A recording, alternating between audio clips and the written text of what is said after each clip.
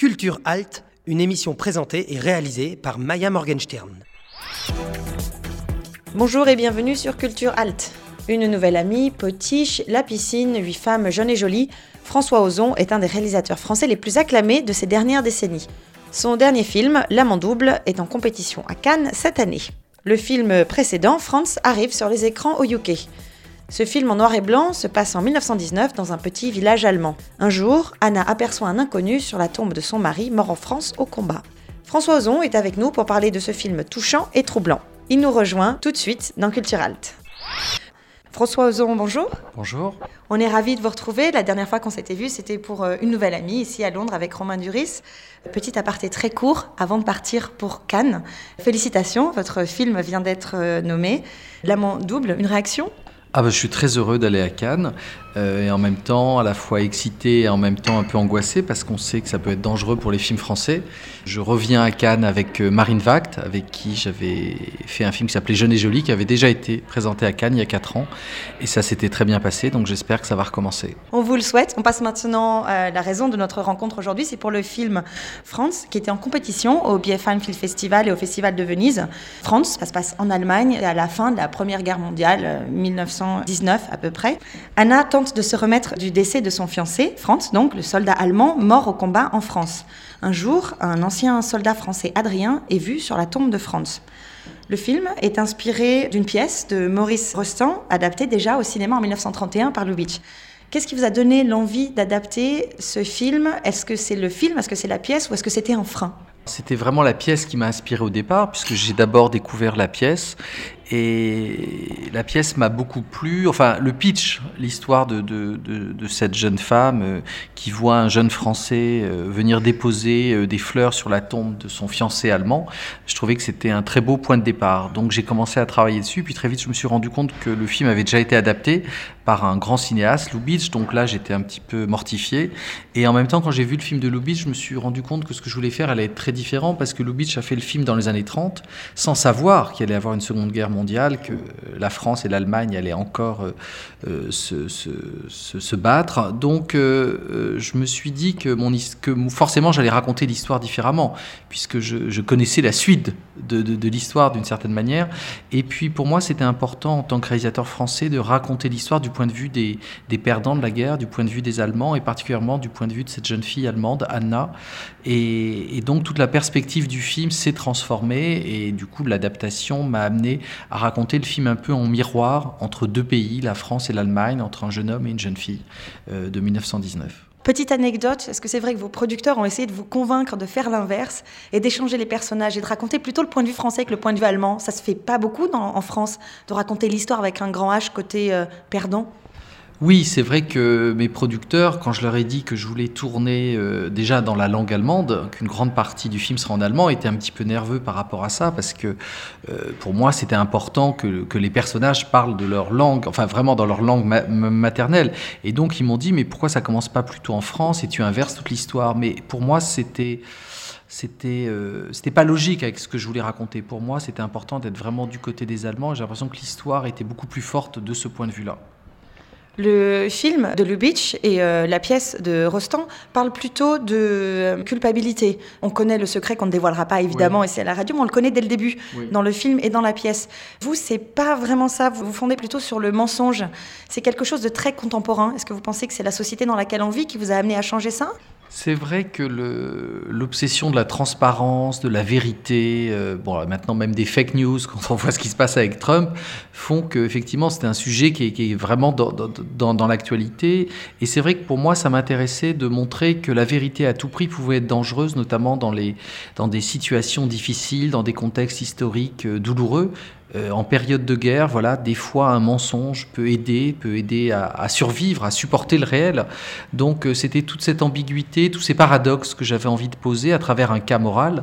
Et cette jeune fille est prise entre plusieurs positions possibles, plusieurs réactions, et j'avais envie de mettre le spectateur au sein de ces questions. Ce qui est très fort aussi dans le film, c'est peut-être la question d'identité. Vous parliez de fake news, de Trump, on est en plein dedans. On vient d'avoir les élections en France aussi il y a quelques jours. Parlez-nous de ce concept, la peur, la quête de l'identité, la peur de l'autre, que l'on retrouve et dans le film et beaucoup aujourd'hui encore. En fait, je ne savais pas que mon film allait devenir autant politique, parce que quand je l'ai écrit, je ne savais pas que le Brexit aurait lieu, je ne savais pas que Donald Trump allait être élu. Et donc, c'est vrai que le film sort dans un contexte où il y a une montée des nationalismes partout en Europe, dans le monde, où on sent qu'il y a beaucoup de politiciens qui parlent de frontières, de haine de l'étranger. Donc tout ce contexte dramatique renvoie à une période, à des périodes douloureuses. Donc c'était intéressant de se pencher sur le passé pour mieux comprendre le présent. Voilà, parce qu'on peut faire beaucoup de connexions entre 1919 et aujourd'hui. Et c'est important de voir, de ne pas répéter les mêmes erreurs. Même si on sait que l'histoire souvent se répète, c'est important de s'interroger sur le passé pour ne... Et je suis très heureux puisque les Français ont évité Marine Le Pen et le Front National, l'extrême droite. Donc voilà, les gens se réveillent. Et je pense que d'une certaine manière, le Brexit et Trump nous ont aidés à ne pas mal voter. Pour revenir sur votre film, Frantz, il est aussi assez ambigu. Le personnage d'Adrien est ambigu avec Anna, l'ex-fiancée de Frantz, avec sa relation aussi supposée avec Frantz, et même les parents sont ambigus, les parents de Frantz sont ambigus avec lui. Est-ce qu'on peut dire que c'est un film sur le désir ou la complexité du désir ? Oui, je pense forcément que ça parle du désir quelque part entre les personnages. C'est vrai que tous ces personnages sont complexes, que l'on traverse tout au long du film des émotions, des sentiments différents, notamment par rapport au personnage d'Adrien qui se présente sous une certaine lumière. Finalement, on se rend compte que ce qu'il a dit n'est peut-être pas forcément la vérité et du coup, on est parti sur une fausse piste et puis finalement, à la fin, on se dit finalement, il y avait une part de vérité dans son mensonge. Derrière chaque mensonge, il y a un désir qui se formule. Donc c'était toutes ces choses qui m'intéressaient et montrer l'évolution des personnages et le regard du spectateur qui change tout au long du film. Une histoire, il y a évidemment toujours 1000 manières de la raconter. On peut dire que c'est un film, sorte de mix entre le voyage initiatique à la Voltaire ou l'éducation sentimentale, avec une patte française. Même le nom de Frantz, il est écrit à la française avec une faute, avec un T. Est-ce que c'est un film français, vous pensez, sur le point de vue allemand ? Il y a une expression allemande qui s'appelle le Bildungsroman. C'est de là que vient l'expression roman sentimental, enfin d'éducation sentimentale. Le film est profondément imprégné de culture allemande. Pour moi, c'était important en tant que Français de rendre hommage à la culture allemande, qui est souvent un peu oubliée en France, alors que voilà, il y a des choses très importantes qui ont été faites en Allemagne et qu'on a tendance à oublier à cause des 2 guerres mondiales qui nous ont mis une grande distance avec la culture allemande. Mais c'est vrai qu'à l'époque, il y avait beaucoup d'échanges entre les 2 pays. Cette idée de jeunes étudiants qui allaient étudier en Allemagne ou qui allaient étudier en France, des Allemands, c'était quelque chose qui était assez courant et dont parle le film. Et qu'un film, par exemple, le film de Truffaut, Julie et Jim, parle de ça aussi. Donc pour moi, c'était important en tant que Français de rendre hommage à la culture allemande. Et donc le film est vraiment, pour moi, avant tout un film européen qui parle de 2 pays, de 2 cultures et essaye de montrer que voilà, ces 2 pays, ces 2 cultures peuvent être des peuples amis et non pas des ennemis. C'est vrai qu'il y a une référence un peu subtile dans le film. À un moment, il reviendra sur la couleur et le noir et blanc, mais quand Adrien est au bord du lac, tout d'un coup, on est complètement dans un tableau de Caspar David Friedrich, un peintre romantique allemand. Pourquoi cette référence dans le film ? C'est un peintre romantique et j'avais l'impression que l'esprit de ces tableaux s'accordait très bien avec ce que je voulais raconter. J'avais envie qu'à un moment, les personnages soient confrontés à la nature, à la beauté de la nature, parce que l'idée, c'est que c'est une période de deuil. Il y a eu des millions de morts aussi bien en France et en Allemagne, et tout le monde essaye de survivre et de reprendre goût à la vie. Et donc la nature est le moyen, tout d'un coup, de regarder la beauté des choses, la beauté du monde. Et donc, c'est vrai que j'avais en tête les tableaux de Caspar David Friedrich qui font vraiment partie de l'histoire picturale de la culture allemande. Et pourquoi, justement, ce passage est-il en couleur alors que le reste du film est en noir et blanc ? Qu'est-ce que ça vous a apporté de travailler en noir et blanc et de mettre cette petite injonction très subtile, ça part pas dans le technicolor comme vous le faites d'habitude. Le noir et blanc était important pour rendre l'histoire plus réaliste, pour parce que toute notre mémoire de cette époque est en noir et blanc. Tous les documents, toutes les archives, toutes les photos qu'on a vues sont en noir et blanc. Du coup, on a presque la sensation que les gens vivaient en noir et blanc.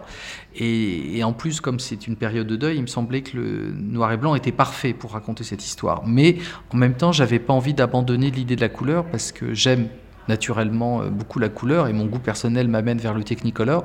Mais là, j'avais envie qu'à des moments, il y ait des scènes qui soient en couleur de manière presque impressionniste, à chaque fois pour des raisons différentes, parce qu'on ne peut pas donner une logique à cette apparition de la couleur. À chaque fois, c'est plus de l'ordre de la sensation, du sentiment, et j'avais envie qu'à chaque fois, la couleur ait presque une fonction différente dans la mise en scène. Alors des fois c'est un flashback, enfin on croit que c'est un flashback, après on peut croire que c'est un mensonge, après c'est un moment de bonheur, à un moment c'est un moment de rêve, enfin voilà, il y avait l'idée que la couleur vienne tout d'un coup innerver l'histoire et apporter une sensation différente par rapport aux scènes. Et pour parler des acteurs, maintenant, Pierre Ninet dans le rôle principal, dans le rôle d'Adrien, comment l'avoir casté? Il est clairement atypique. C'est un personnage à la fois masculin, un peu fragile, peut-être un peu trouble. Comment vous l'avez rencontré? Comment vous l'avez casté? Pierre Ninet, c'était un peu évident pour le rôle parce que je voulais un jeune premier fragile et j'avais besoin d'un acteur qui assume cette fragilité. Et je trouve que Pierre Ninet l'assume complètement. Je l'avais remarqué dans plusieurs films, notamment quand il avait joué Saint-Laurent, où je trouvais qu'il avait une vraie sensibilité. Et puis j'avais besoin d'un acteur travailleur, un acteur qui puisse parler allemand, qui puisse danser la valse, qui puisse jouer au violon. Et le fait que Pierre ait fait partie de la Comédie Française, qu'il ait été longtemps pensionnaire de la Comédie Française, je savais que c'était un bosseur. Et donc, dès que je lui ai proposé le rôle, j'ai senti qu'il allait être à fond dans le personnage et qu'il allait être parfait pour jouer ce rôle.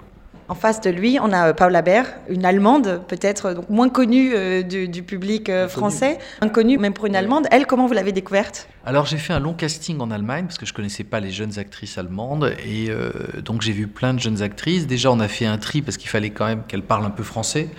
Et dès que j'ai rencontré Paula, elle m'a tout de suite tapé dans l'œil, parce que d'une part, elle était très jolie, photogénique, mais en même temps, quand j'ai fait des essais avec elle, j'ai trouvé qu'elle avait une vraie maturité pour son âge, une vraie profondeur, et qu'elle allait être capable de porter ce rôle, parce que le personnage d'Anna, c'est vraiment le personnage principal du film, elle a toute l'histoire sur ses épaules. Et dès que j'ai filmé, en même temps, on prend toujours un risque, quand on prend une actrice inconnue, on ne sait jamais comment ça va se passer. En plus, une actrice étrangère, donc c'était compliqué, mais en même temps, elle parlait français, donc je pouvais la diriger en français. Et je me souviens que la première scène qu'on a tournée, c'est une scène qui se passe dans l'église, où elle se confesse à un prêtre. Et dès que j'ai filmé cette scène, je me souviens, quand elle a commencé à parler, j'ai vu une larme couler sur sa joue, exactement au moment où c'était écrit dans le scénario. Je me suis dit, bon voilà, je ne me suis pas trompé, elle va être parfaite pour jouer le rôle d'Anna. Dernière question sur la musique, écrite par Philippe Rombi.